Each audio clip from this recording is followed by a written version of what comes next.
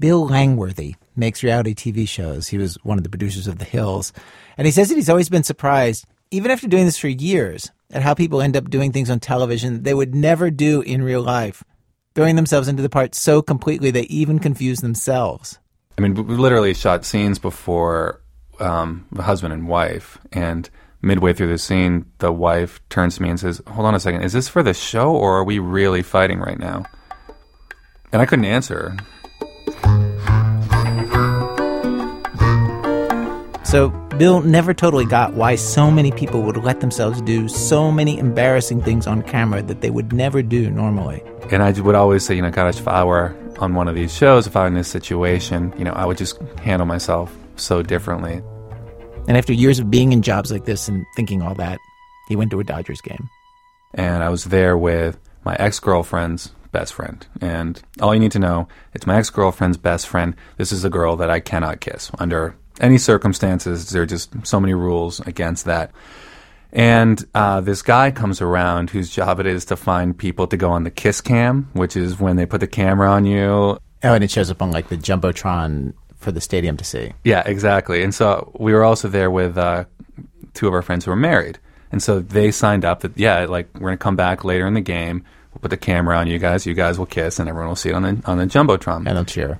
Yeah. And sort of realized now that guy and I have exactly the same profession, right? Which is like we try and find strangers to do embarrassing things on camera. But at the time, none of that's registering with me. And so several innings later and several beer runs later, we've managed to switch seats. And of course, that's how they do it, is by what seat you're in. They don't, 50,000 people, you don't just say, yeah, it's the tall guy with brown hair. So the kiss cam comes around, and instead of being pointed at the married couple, it's pointing at me and my ex-girlfriend's best friend. Because now you're in those seats. Exactly. And so, I have a producer who's looking at me. I expect something of you. The stadium is literally, screaming at us. 5 seconds earlier, I would have promised you, under no circumstances would I ever kiss this woman. And I leaned over and kissed her on the lips.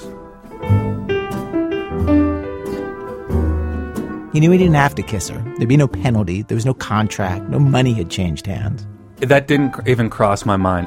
Not doing it was not an option. You couldn't have paid me $1 million to do it, but, I was on camera. I had to do it. Yeah, but that makes no sense. You, of all people, know that you don't have to do it. I certainly would have told you that, right ahead of time. But I just got this feeling like that I was letting everybody down. I was letting the producer down, that I was letting the audience down. 50,000 people were looking at the Jumbotron. They wanted one thing and one thing only. I realized, I guess I'm just not that much different than the people that I put on TV. But today on a radio program, people who are driven to act very differently than who they really are, flipping their personalities completely, doing the exact opposite of what they normally do. You only go that far if there are very powerful reasons to do it. In Act 1, it is somebody doing this for money. In Act 2, it's somebody doing it for love. From WBEZ Chicago, it's This American Life, distributed by Public Radio International. I'm Ira Glass. Stay with us.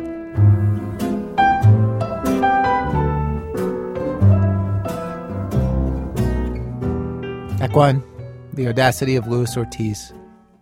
Usually, when you play a part, the expectations are pretty clear. There are lines, there's a script, there's a storyline you follow. So when you're on the kiss cam, you kiss. When you're Hamlet, you stress out. You know what you're on stage to do. Our first story today is about a man who found himself in a part with huge expectations and no script whatsoever. He had to make it up as he went along. It comes to us from filmmaker Ryan Murdoch, a warning to listeners that this is a story that's partly about race and a racial slur gets used. 2008 was a hard year for Luis Ortiz. He was living in the Bronx, but he lost his job as a phone technician for Verizon over a year earlier. So he was collecting workers' comp and playing in pool tournaments for extra spending money. But then, things started to change. I think it was like August 2008. People were like, "Oh, dude, you made the front page." I'm like, "What?" I don't know what the hell people are talking about. So I look at the page, Daily News, I believe it was, and there's this dude with big ears. Just smiling. He's running against Hillary or whatever. And I'm like, all right, I don't really get it. I think it's the big ear thing. 3 weeks went by of those jokes. Lewis is a Puerto Rican guy in his late 30s. He describes himself as an occasional voter, and he hadn't really been following the election. Then, at some point, Lewis went to his usual bar, the Williamsbridge Tavern, to shoot some pool. Pat DeBellis was tending bar that day. Lewis sat down and asked for a Corona. I just mentioned it to him. I said, did everybody ever tell you you look like this guy that's running for the president? And I said, yeah, who, this dude Obama? And he goes, yeah, you really look like him. And he said, yeah. They sort of like blew it off, I'm like, I don't see it, dude. And I said, no, really, you really do, And he says, nah, I don't know. I said, nah, I'm telling you. I said, you go home and you shave off that goatee and mustache. I'm like, I ain't taking this off. Ever since he'd been in the Army, Lewis had facial hair. For more than a decade, it had been the same. Full mustache, full goatee. He never would have dreamt of taking it off. But then, Pat brought up something no one else had. I told him, I said, you can make money. If this guy does become the president, I said, it's a tremendous opportunity for you to make money if you want to go in that direction. First black man to be the president of the United States. I said, this is powerful. And I'm thinking, like, cha-ching, I need money right now. I'm unemployed for a whole year. So I start listening to the dude. I said, look, I'll tell you what. You go home. If you're willing to shave your mustache and your goatee, put on a white shirt, put on a tie, look in the mirror. If you don't think you look like this guy, I said, then just grow your mustache and your goatee back. Take the shot. Go see. So Lewis walked a few blocks back to his one-bedroom apartment, found the clippers, found the razor, and got busy. Once I took it all off, I looked at myself, put the aftershave on, looked at myself in the mirror, and I was like, holy shit. It was just wow. I can't believe this. Holy shit. What the everything, all the holy whatevers, everything was there. Everything. All at once. And it was a good feeling because, being broke, unemployed for a whole year, I hypothetically, I saw dollar signs all in the mirror, all around my face, all around everywhere.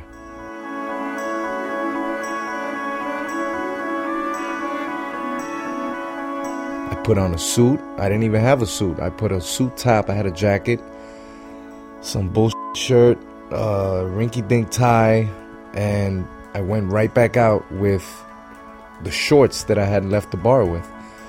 So I leave the house with a suit top and shorts and sandals on the bottom. Walk back into the bar and say, hey guys, what do you think? And everybody's jaw dropped, like everybody screaming like, yo dude, are you serious? You look just like this dude. I said to Lewis, I said, I'm going to tell you something right now. I said, there's like maybe 3 people in the country that look like him, and he's one of them in this whole country. You really had to look at it long and hard to figure out who was who. It's just striking. If you just like gave it a quick glance, dead ringer. It's like twin brother. Twin brother is actually a good way of explaining just how much Luis Ortiz really does look like Barack Obama. I've been filming Lewis for months, working on a movie about him, and I've looked at his face for hours on end. I've studied the details. From certain angles, the resemblance is hard to believe. His right side, slightly from above at 45 degrees, perfect. His left side, slightly from below, is just as good. From those directions, you'd have to take your time to tell him and Obama apart. Also, from behind, the ears. There's even details that seem impossible. The hairlines are the same. Lewis, just like Obama, has a mole next to his nose. On Lewis, it's just on the opposite side. If he smiles, Lewis gets that crinkly-eyed thing that Obama gets. And when he gets serious, he does that chin-up, squinty thing, too.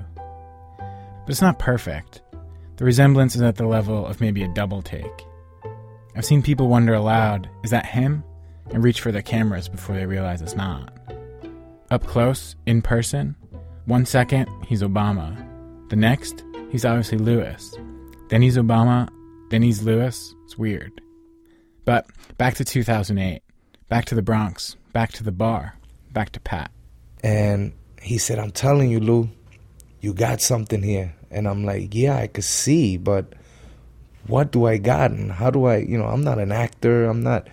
How do I do this? Whose door am I knocking on, And he just told me, he's like, first things first, you need headshots. So I was like, what's a headshot? Pat DeBellis, the bartender, had what he described to Lewis as a little experience in the business, meaning show business. He'd been an extra, done some modeling, a commercial or two. Pat immediately set about mapping a plan for Lewis, a plan that, to Lewis, sounded far-fetched. Keep in mind, this was a rough time in Lewis's life. Again, he'd been fired from a job he'd had for more than a decade. He was in the middle of a lawsuit, trying to get his job back. His daughter had just returned home after a nasty custody battle with the parents of his late wife. Lewis's late wife, who died of diabetes several years before. So there he is, sitting across the bar from this guy he barely knows, who's basically telling him he'd hit the jackpot, that his life could be totally different if he just put in a little money up front. He was telling me numbers like 200 for headshots, 200 for a suit, and you gotta go here and there. And I had my regular, normal, everyday life problems, and I was very reluctant, to take the few bucks that I had to go and throw a Hail Mary up. At least I thought it was a Hail Mary.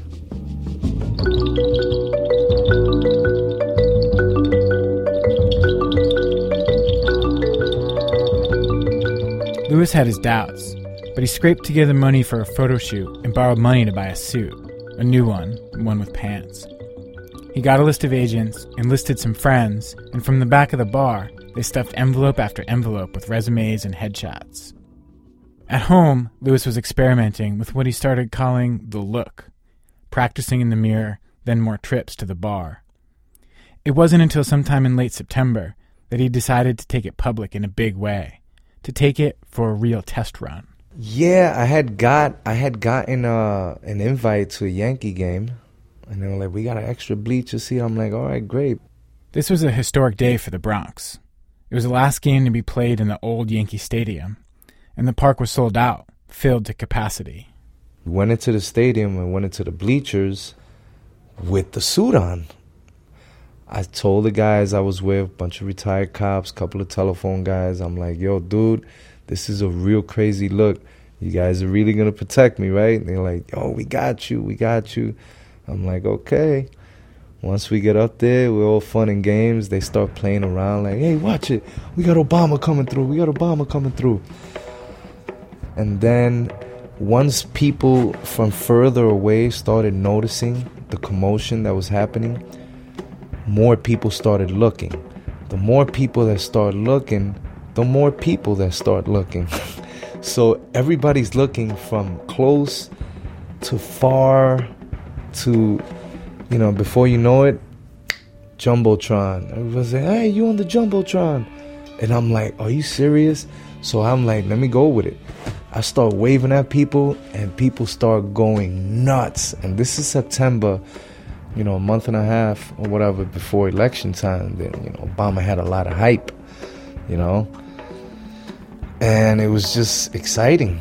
Is the game actually happening at this point? Is there baseball happening? Baseball's happening, but a lot of fans are lining up to come take pictures with me. Like, people were lining up. Can I get a picture? People were bringing me their babies to kiss their babies and take pictures with their babies. I mean, it was just crazy.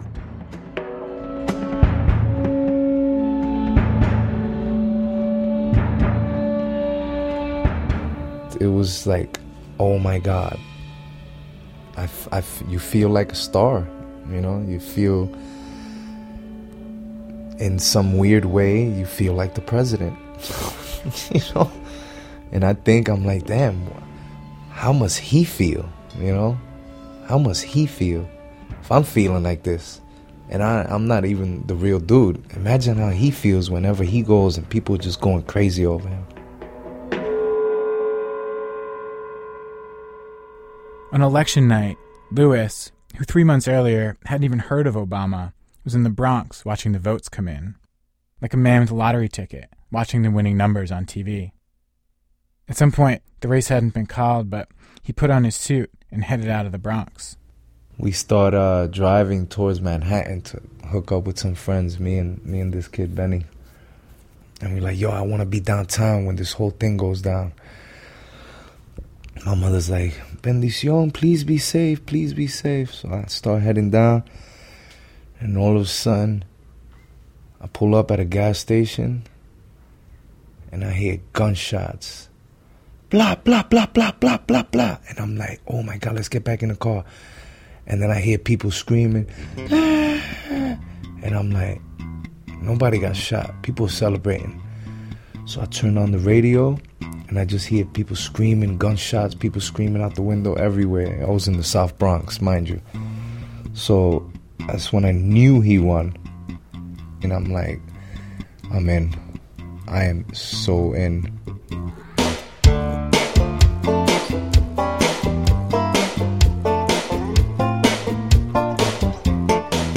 I didn't know where I was going to end up. I didn't know if I was going to make a ton of money or a little bit of money. But everybody's celebrating Obama, you know? It's like everybody's celebrating Obama. So everywhere I walked in with a suit, it was my party. It was my party everywhere I went. And it's a pretty crazy feeling, you know? This could really just turn somebody's life upside down. Like, it turned my life right side up. You know, my life was already upside down. This is sound from Washington Square Park, Lewis's last stop on election night. He got there around 2 or 3 in the morning, and the crowd was still celebrating. Ever since his big day at the Yankees game, Lewis had adopted a sort of homespun guerrilla marketing strategy. Mostly, it consisted of put on a suit, find a place with a lot of people, and just show up. These appearances were for free. Lewis got nothing, but he was hoping, eventually, they would turn into money. In just a few minutes of tape from election night, one after another, people stop Lewis. They giggle and point. They use words like awesome and amazing. And they're left with this weird contact high, like they almost met Obama. And they want a picture so they can fool their friends. One astonished lady asks him, "What's your name, Obama?" At one point, the crowd mobbed Lewis and actually picked him up, carrying him through the air, chanting, "Barack Obama, Barack Obama."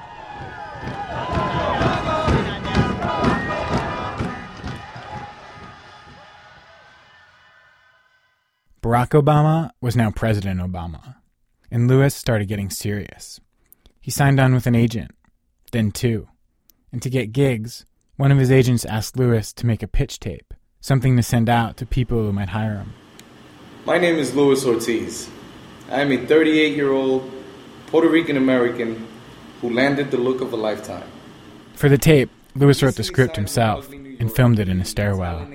It's cheap and lo-fi. Lewis has his suit on, and he's trying hard, but it's awkward. He's not sure what he's supposed to be doing. At one moment, he turns from side to side in the empty stairwell, waving at imaginary crowds. And then he makes his best attempt at an Obama impression. Thank you. At this defining moment, change has come to America. With that said, change has also come to my life in a monumental way. And this brings us to Lewis's biggest problem. He can't seem to manage a convincing Obama impression for more than a thank you or 2. Lewis looks more like Obama than any impersonator I've ever seen. But there's a key difference between a lookalike and an impersonator. And that difference is huge in terms of money.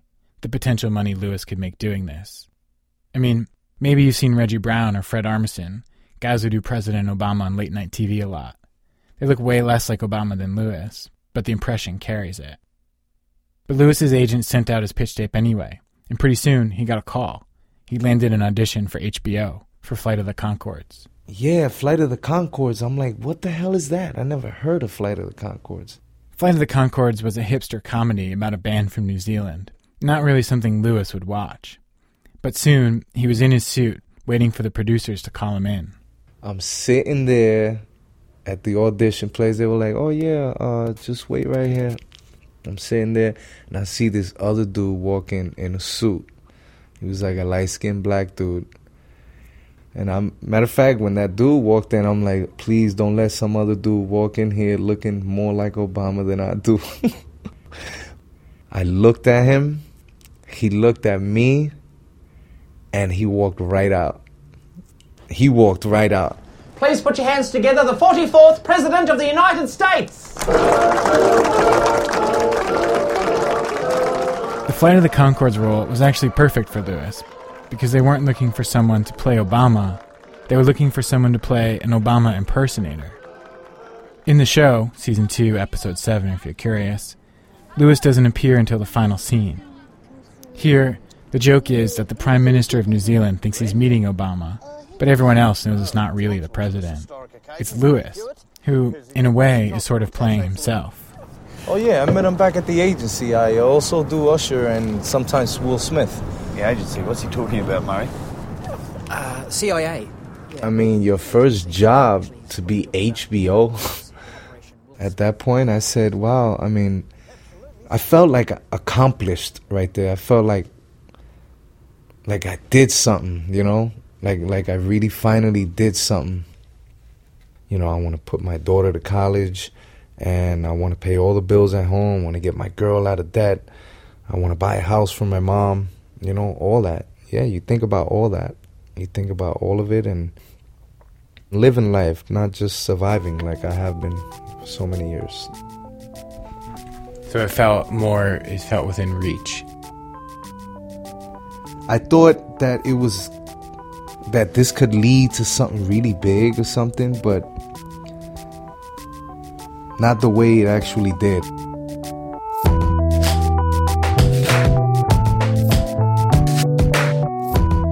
Day by day, Lewis started picking up more work doing Obama. Gradually, it started to feel less like a string of uncertain events, and more like one thing was leading to another. Lewis even started calling himself the Puerto Rock Barack. Before he knew it, he was booking high-profile jobs overseas. There was a big-budget movie in Japan, a comedy where Lewis, as Obama, negotiates a fictional peace treaty.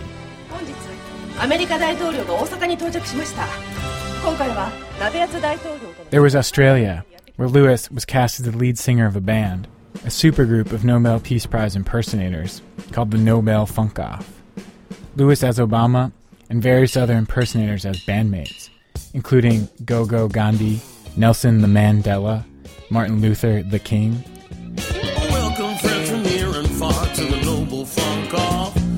Gonna play some tunes for you, we will be funkin' off.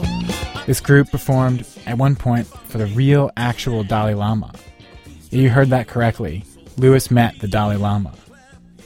But Lewis's first taste of international work was in Korea, where a company flew him all the way to Seoul to shoot a commercial for a cable service called Skylife. 알고 계십니까? HD에도 명품이 있습니다. The commercial was set to look just like the inauguration. Podium, teleprompters, Lewis in a dark winter coat, and a bunch of non-Asians who've been rounded up to sit in rows behind him. 지금 바꾸세요. HD는 Skylife! 거기 Skylife 죠? And that was how, in a 19-hour plane ride, Lewis went from being someone with a bunch of problems he needed help with to being someone who had people catering to his every need. For example, Lewis has MS. Most of the time it doesn't bother him, but he gets tired easy. In Korea, with the jet lag, the busy schedule, he was drained and exhausted, and he didn't know what to do about it. I actually found out that it was on them, that it was okay for me to go get one of those massages from the hotel. The Yatsu, what do you call them? The massages that they start smacking up your back. What is that? Shiatsu. There you go. One of them massages. Man, once I found that out, while I was down there, I hit it at least twice.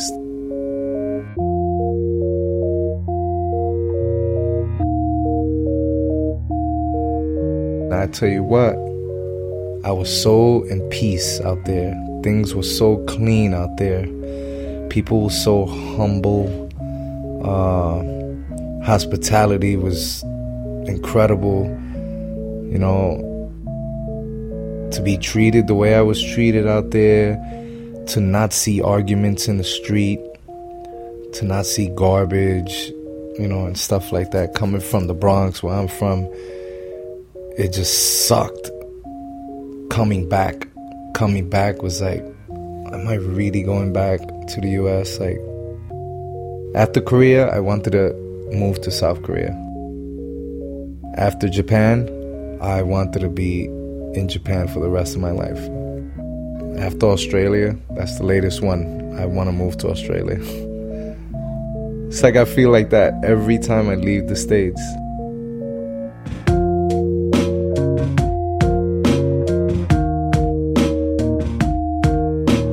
The big jobs did come with big paychecks.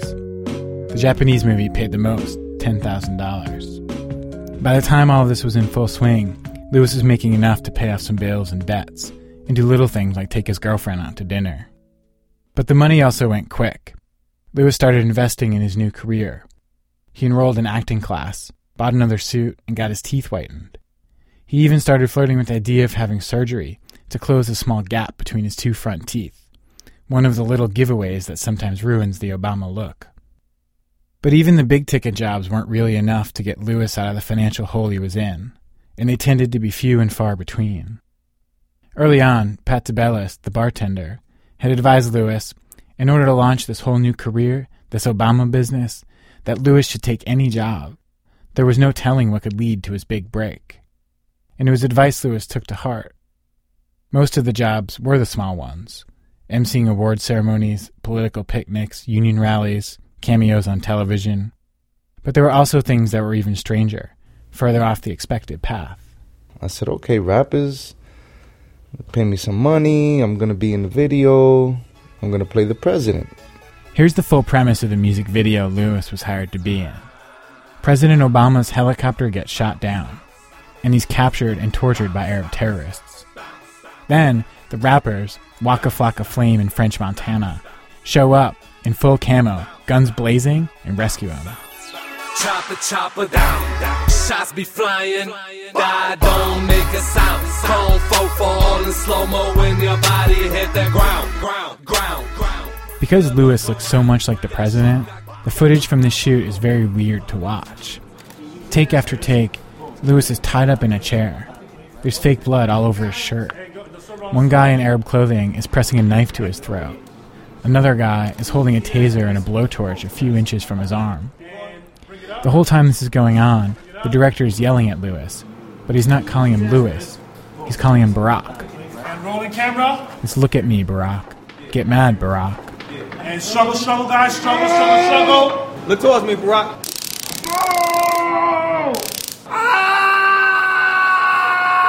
And you look like Barack right there. Let me get this. Is there a type of job that you would turn down because you just wouldn't want to use the president's, lend the president's image to something? That's my producer, Ben Calhoun, asking that question. A job that I would turn down. Lewis stumbled around for over a minute. A minute and 22 seconds, actually. I would definitely turn down a few jobs. Before finally telling us the one job that crossed the line for him. Well, people want me to do... I've had offers to do pornos. Like Barack O'Boner, Nailin' Palin. Can't see myself doing all that craziness. The jobs Lewis felt most conflicted about, though, are not the strange things he was asked to do on camera. It was the live appearances. And he did a lot of them. Actually, a lot of the small jobs were ones in which Lewis was paid just a little money to show up, in person, in a suit for a couple hours. Kind of like having a living cardboard cutout of the president to take pictures with. These were some of the firemen. These were two of the friendly ones. So those guys were nice to you? Yeah, a couple of guys were nice, but it was just so many that weren't. Lewis showed me pictures from one of these jobs. The owner of a bar named Rathbones had hired him to show up and take some pictures on St. Patrick's Day. The bar was a big hangout for New York firefighters, and there were lots of them there that day. Lewis says he figured they'd done a parade because many were wearing FDNY shirts. Wait. There's video of all this. According to Lewis, the crowd was a few beers into their day, and they're pretty much hostile from the start. On the video, as Lewis walks in, you can hear a guy say something about black Irish. Lewis looks uncomfortable, nervous.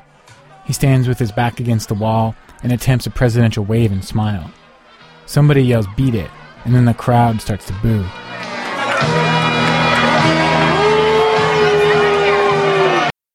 Here the video suddenly cuts out.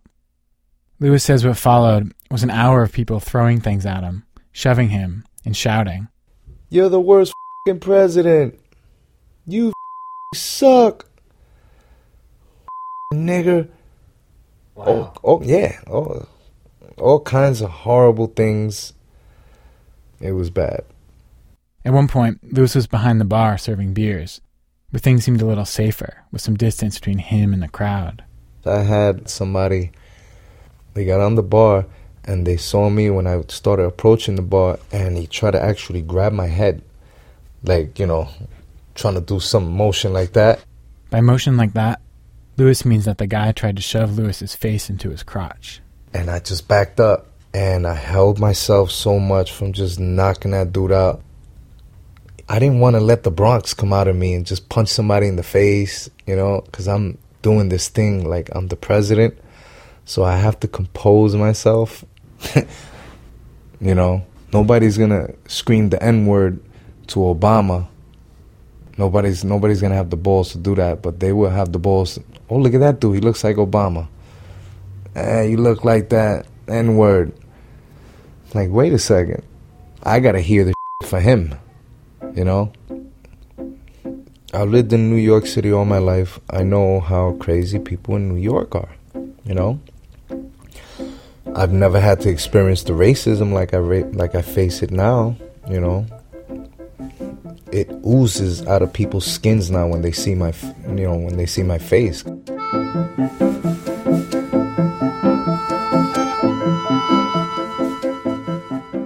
At first, Lewis had friends from the phone company dress up like Secret Service, with earpieces and sunglasses, just for dramatic effect. But after a few bad episodes, Lewis got genuinely scared for his safety. Before going out, he would tell his friends to stick close and be ready to actually protect him. Who's the most belligerent person you've encountered with the whole Obama thing?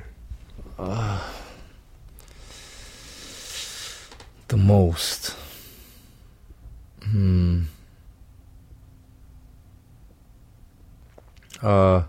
Weren't too many words said, but remember somebody looking at me walking out drunk out of a bar, and I'm walking in, and he looks at me and he goes, "Oh man, you're so lucky I'm drunk."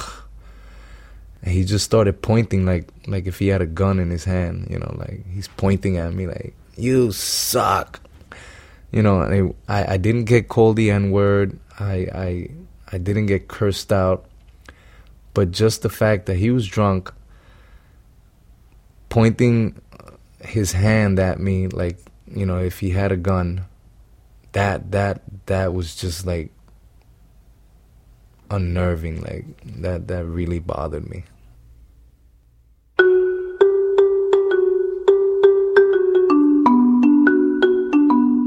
But even with the hecklers, even when these jobs went badly, even when the jobs were hard to come by, the look was an escape for Lewis. This weird superpower that he could use anytime he wanted. I've watched Lewis in front of a crowd of third graders in a school near his apartment in the Bronx, where they asked him to give a speech. Lewis was nervous, but when the kids saw him, they saw the leader of the free world, this historic figure. One girl couldn't stop crying.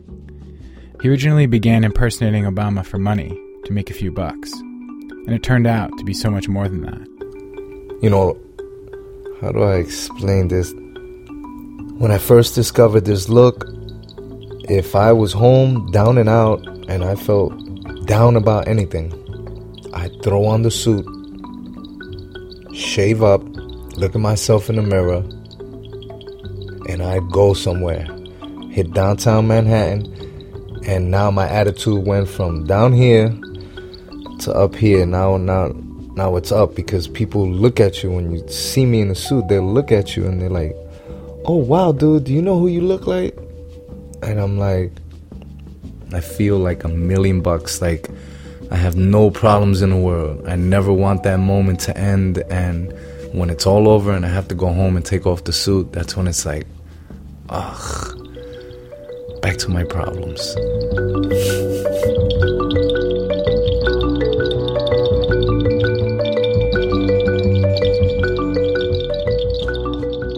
Unfortunately for Lewis, his problems got worse. Lewis's new career was tethered to Obama's, and as the president's first term wore on and his approval rating slid, the lookalike job slowly disappeared. Eventually, Lewis decided to put the Obama stuff on ice, go down to Florida and be with his daughter. Plan was he'd go there and wait for his job situation with the phone company, with Verizon, to sort itself out. He said he was looking forward to being Lewis the phone guy again. I went to see him. My first day there, we went fishing in the fenced-in man-made pond outside his parents' apartment complex, and he explained to me his deal with Verizon. Lewis had been fired in late 2007. According to him, a string of events led to a heated argument with his boss. Lewis stormed out, closed the door pretty hard, kind of slammed it, and the window broke. Lewis was fired. He filed a wrongful termination lawsuit, and in late 2010 his case went to arbitration. If it went his way, he'd get thousands and thousands in back pay. My lawyer broke it down. It's pretty much a hands down case, you know. So what's your financial situation? Broke as a joke. I mean, you get Obama gigs here and there, but you know my deal. I'm waiting on these boys to pay me my retro pay from Verizon. His lawyer called in late November. When Lewis picked up, she didn't sound excited. Lewis asked, "Should I be sitting down?" And she said yeah. At that point, he knew. The arbitrator had sided with Verizon. Lewis was now empty-handed. No job back, no retro pay, not much of anything. My dad has been down here for like 4 months already. Like, probably more, never mind, like 5, 6, I don't know. But he's really cool. This is Lewis's daughter, Raina. She's 15. A great basketball player, a serious student, funny, and just a really nice kid. Back when the Obama stuff heated up, and Lewis was traveling a lot, he sent Raina here to live with his parents, and they hadn't seen much of each other since. But now, the two of them could be a family again. Every day at 5:30 in the morning, Lewis would drive Raina to school, and at night, they'd hang out after she got home from basketball practice. Yeah, it's kind of better. Like, he's just he's a fun person to be around. That's what I like when he's down here. Lewis spent his days in Florida while Raina was at school, figuring out a plan to piece his life back together. He'd gone to a phone company in Florida, but they said they weren't hiring. At some point, he got in touch with his agent, who told him how successful other Obama impersonators had been, that there was still money to be made. With campaign season approaching, demand would probably be high. But his agent said he'd need what he was lacking the first time around, a better impression. Specifically, she said, work on the voice. So Lewis started watching Obama speeches on YouTube, listening to them on his iPod over and over, practicing the cadence, the timing, and the delivery. Every single American, gay, straight, lesbian, bisexual, transgender, every single American deserves to be treated equally in the eyes of the law and in the eyes of our society. It's a pretty simple proposition. Now, I don't have to tell you that we have a ways to go in that struggle. As you can hear, Lewis really is getting better. And once again, the Obama stuff is starting to feel like Lewis's best and only option. But Lewis thinks New York is a better place to take another shot, to start getting Obama work again. And that means leaving Raina. He told me the news like 2 days ago, or like 3 days ago. And kind of sucks, because I'm going to miss him. Did you tell him that? No. I would never get that like emotional with him. I don't know. But I do feel it inside, for real. I wish he could just stay, But he says he has his work to do or whatever over there. So I guess not. I guess he can't stay. But whatever. I haven't seen him like 4 years, and then he comes, and then he just leaves again. But whatever. Doesn't bother me.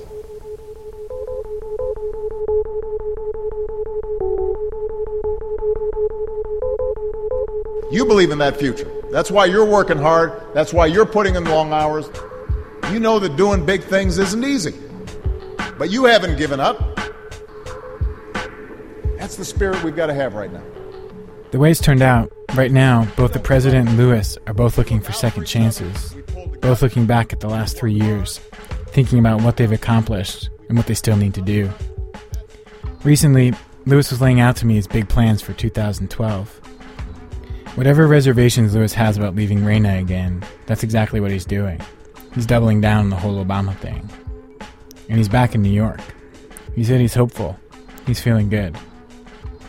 At some point, I asked Lewis if he could somehow choose between being a great, successful Obama impersonator or going back to being Louis the phone guy. If he could choose, which one would he pick? He hesitated, seemed to give it some real thought, and he told me if he could be anyone, if it was totally up to him, he'd go back to his old life, working for Verizon. He'd be the phone guy. He'd be himself.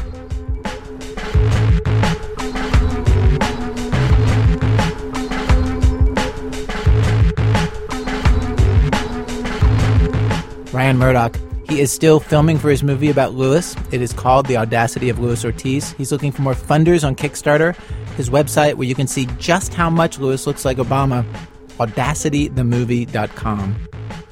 Coming up, feigning interest in what your spouse is saying and how that can save your marriage. That is in a minute from Chicago Public Radio and Public Radio International when our program continues. It's American Life from Ira Glass. Each week on our program, of course, we choose a theme, bring you different kinds of stories on that theme. Today's program, Play the Part. People faking who they are, pretending they are the opposite of their real personalities because they feel they have no other option. We've arrived at Act 2 of our program, Act 2, Wife Lessons.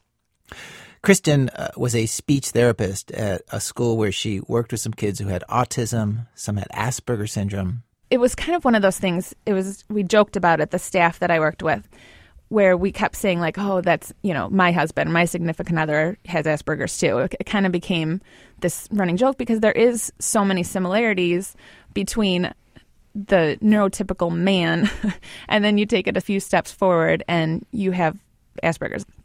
Not to trivialize how serious Asperger's can be, but the symptoms include emotional distance, inflexibility, missing social cues. A couples counselor once told me that every woman who hears about Asperger's for the first time thinks her husband has it. So anyway, so they had this joke at work about their husbands all having Asperger's. And then one day it occurred to Kristen, wait a second, maybe in her case, it was not a joke. After all, at the time, things were going pretty badly with her husband, Dave. They'd been best friends in high school, started dating in college. But once they were married and had 2 kids, they were in conflict a lot. Any little change in plans would set Dave off. Like, they would plan to leave a party at 9 o'clock, and Kristen wasn't ready to go until 9:15, and didn't seem like a big deal to her. Dave would throw what he would call a man tantrum and stew about it, obsess about it, not speak to her for days or a week. And these incidents, she was frustrated with him. He felt misunderstood by her. It devastated them both, and it confused them. It stumped them. It really stumped them for years, 5 years. And then one day, she found this quiz online, this online quiz to help the parents of one of her students. And this quiz was supposed to test different disorders like autism and Asperger's. 150 questions, lots of them.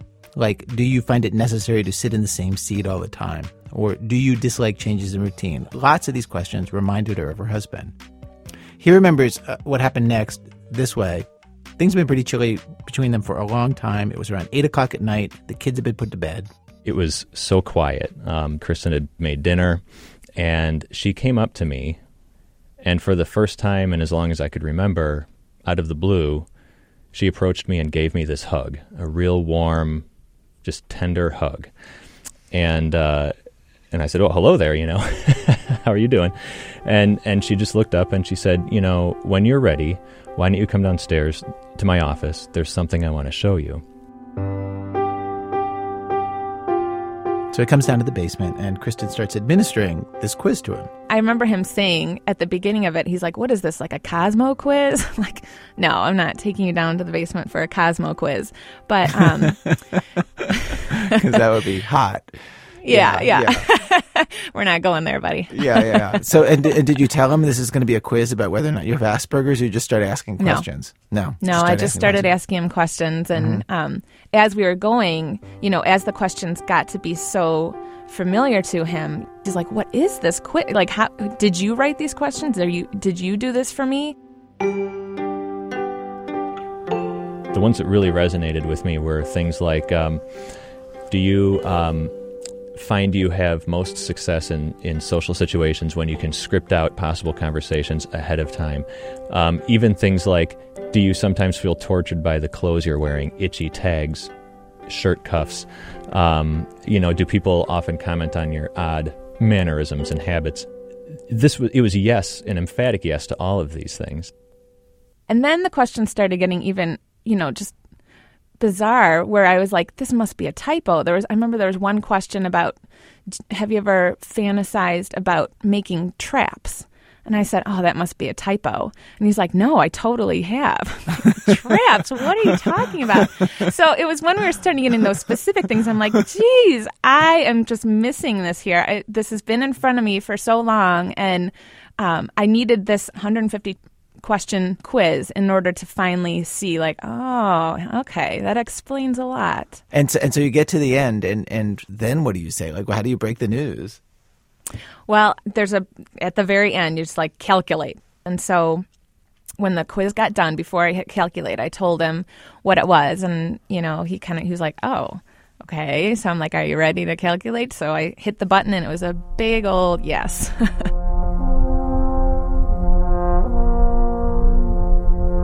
It was such a huge moment, sublime moment. It's a weird way to say it, but I almost felt as though I was present at my own birth, if that's a decent way of saying that. I mean, it was as if somebody had finally handed me a user manual for myself. Here's how you operate, and if you read this manual, everything that was difficult in life before is going to be a lot easier now, because it makes sense, and you can learn how to control certain things.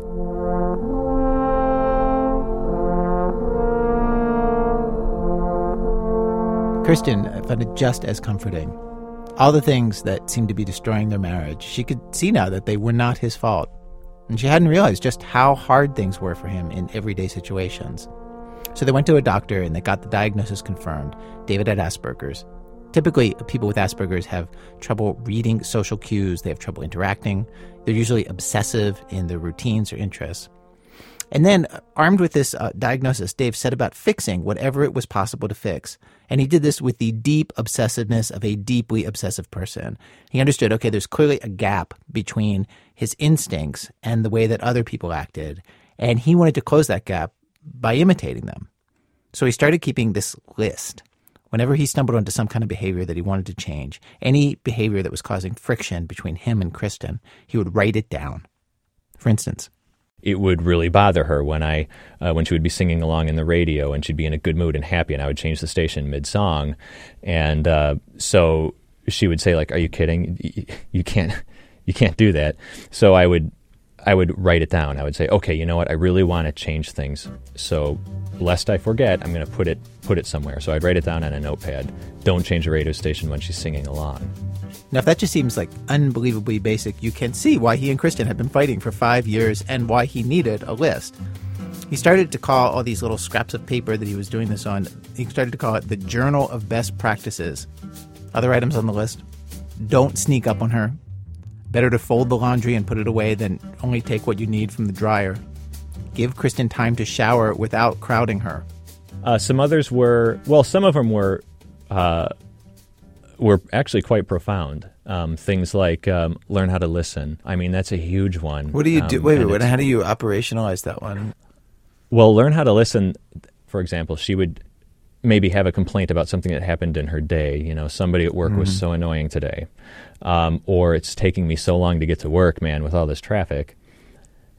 And what I would do is I would offer her a million solutions. Let's sit down, let's map out this traffic route that you're taking. We can optimize, you know, travel time versus rush hour versus stoplights. And she would just stare at me like, are you kidding me? And just say ultimately, no, I'm good, and just leave. And then I would feel hurt. Like, where are you going? If you didn't want a solution, why did you bring this up? Right. Well, what I didn't know and what she didn't know was I just needed to be told sometimes, Dave, look, I have some things on my mind. I don't need a solution. All I want you to do is when I'm done talking, just nod your head and say, that must be rough. So I could literally practice doing that. Now, sometimes I got it wrong. Like, she would come to me seeking a solution. This house is absolutely a disaster. You know, I can't clean this up all by myself. And I would say, yeah, I totally hear you. That's got to be so rough. And then I would just like leave the room.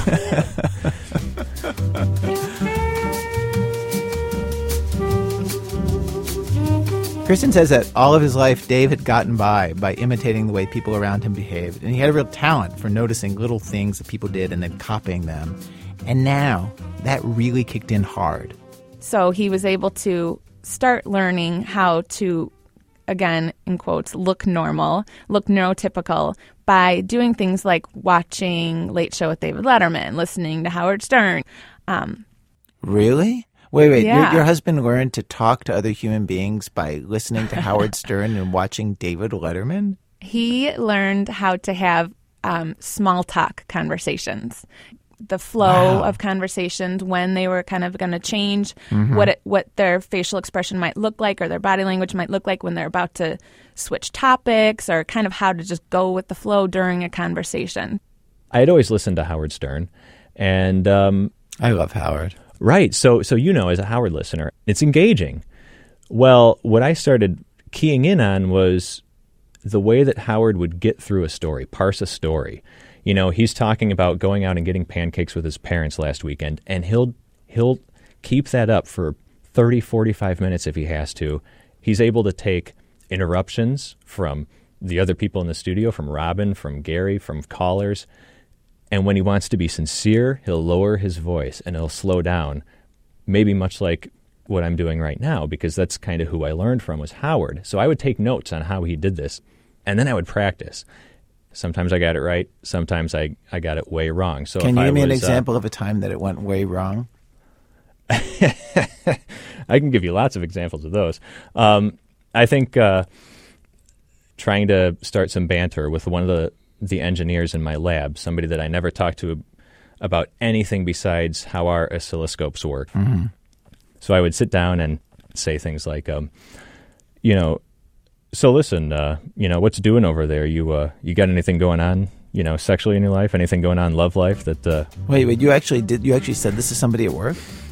Just to see how they would react. And sometimes people would just start laughing, and sometimes they would actually engage the conversation. And then other times they would just say, like, are you kidding me?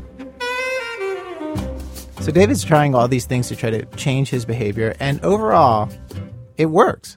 The first thing that he notices is that there is an absence of resentment between him and Kristen, and things just get better and better.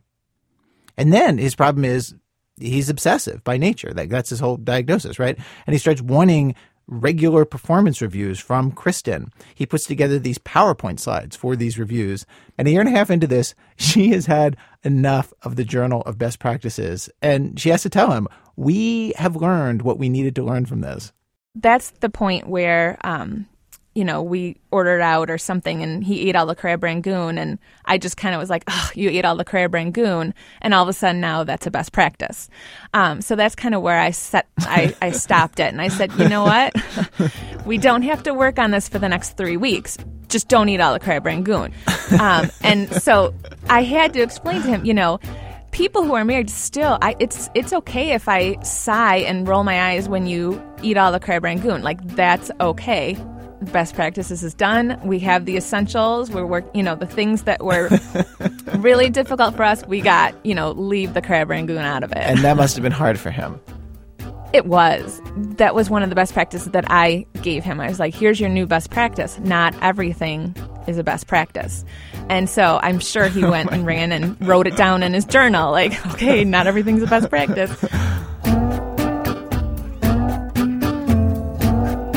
David is still faking his way through things today. He listens to Kristen's problems at the end of the day, and he waits until it's time for him to say, that sounds hard, and then he says, that sounds hard, and it's gotten pretty comfortable. At some point in this process, it felt like it did become second nature. I can't claim that it's true empathy. It's more intellect than it is, just raw feeling, empathy and emotional response. Exactly. It's knowing versus feeling. I've achieved something that very much resembles empathy, and it's close enough for us. But wait, is that satisfying for her? I mean, if you say to her, like, God, that must be terrible for you, and you're not really empathizing, and she knows you're just saying it by rote because you've been trained to do it, is that actually satisfying to her? That's a really great point. I can now surmise, using intellect, that yes, that must have been very trying for her. Whether that's satisfying to her, maybe it would come as no surprise. I hadn't really thought about it too much in those terms. Maybe it's not exactly heartfelt. That, I don't know. I guess it works well enough for me. And that's kind of the question. If your spouse is pretending to feel certain things, is that just as good as them feeling those things? No, I don't know. I mean, I think, as the wife, I wanted him to have empathy. I wanted him to put my feelings first, just in general. There are times when I wish he truly understood, I think, but I did understand that that's just not how his brain was wired. I mean, of course, you want someone just to be able to magically do that, to read your mind, but that's not going to happen. I mean, that's every marriage where, why won't he just do what I want him to do? Well, because he's not a mind reader. But so, okay, I'm going to tell him, this is how I need you to react, and it worked. And like the fact that he's going to the trouble in a way is showing that he cares. Absolutely. It's weird, you don't usually talk about it this way, but marriage is partly about learning to live with the shortcomings of the person that you're with. I was playing a draft of this story for 3 of the This American Life producers, and I got done it, and then all 4 of us kind of admitted to each other that in our own marriages, either we've been instructed or we have instructed our spouse the exact same thing that Kristen told Dave. Just listen to me, complain about my day or whatever it is, and then here is what I want you to say. And in those moments, when you go through the motions for the person that you love and say what they want you to say because they specifically said that's what they need, we have all had the experience in our marriages. That does the job. That works just fine.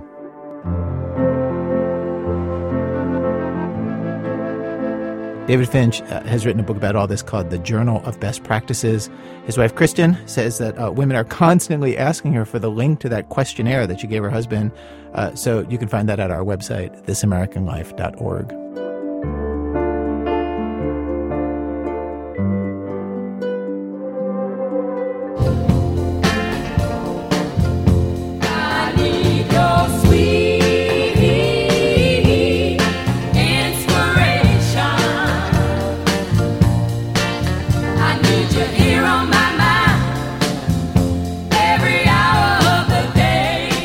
Our website, thisamericanlife.org, where you can stream all of our old shows for absolutely free. Subscribe to our podcast. And we have posted right now a listener survey. It would help us find more listeners like you if we knew who you are. So I hope you'll consider taking a minute to fill it out. Again, that's thisamericanlife.org. This American Life is distributed by Public Radio International. WBEZ management oversight for our show by our boss, Mr. Tony Malatia, who starts his new sexual harassment in the workplace training video this way. So listen, what's doing over there? You got anything going on, sexually in your life? Anything going on love life? I'm Ira Glass, back next week with more stories of This American Life. Sweet, sweet inspiration. PRI, Public Radio International.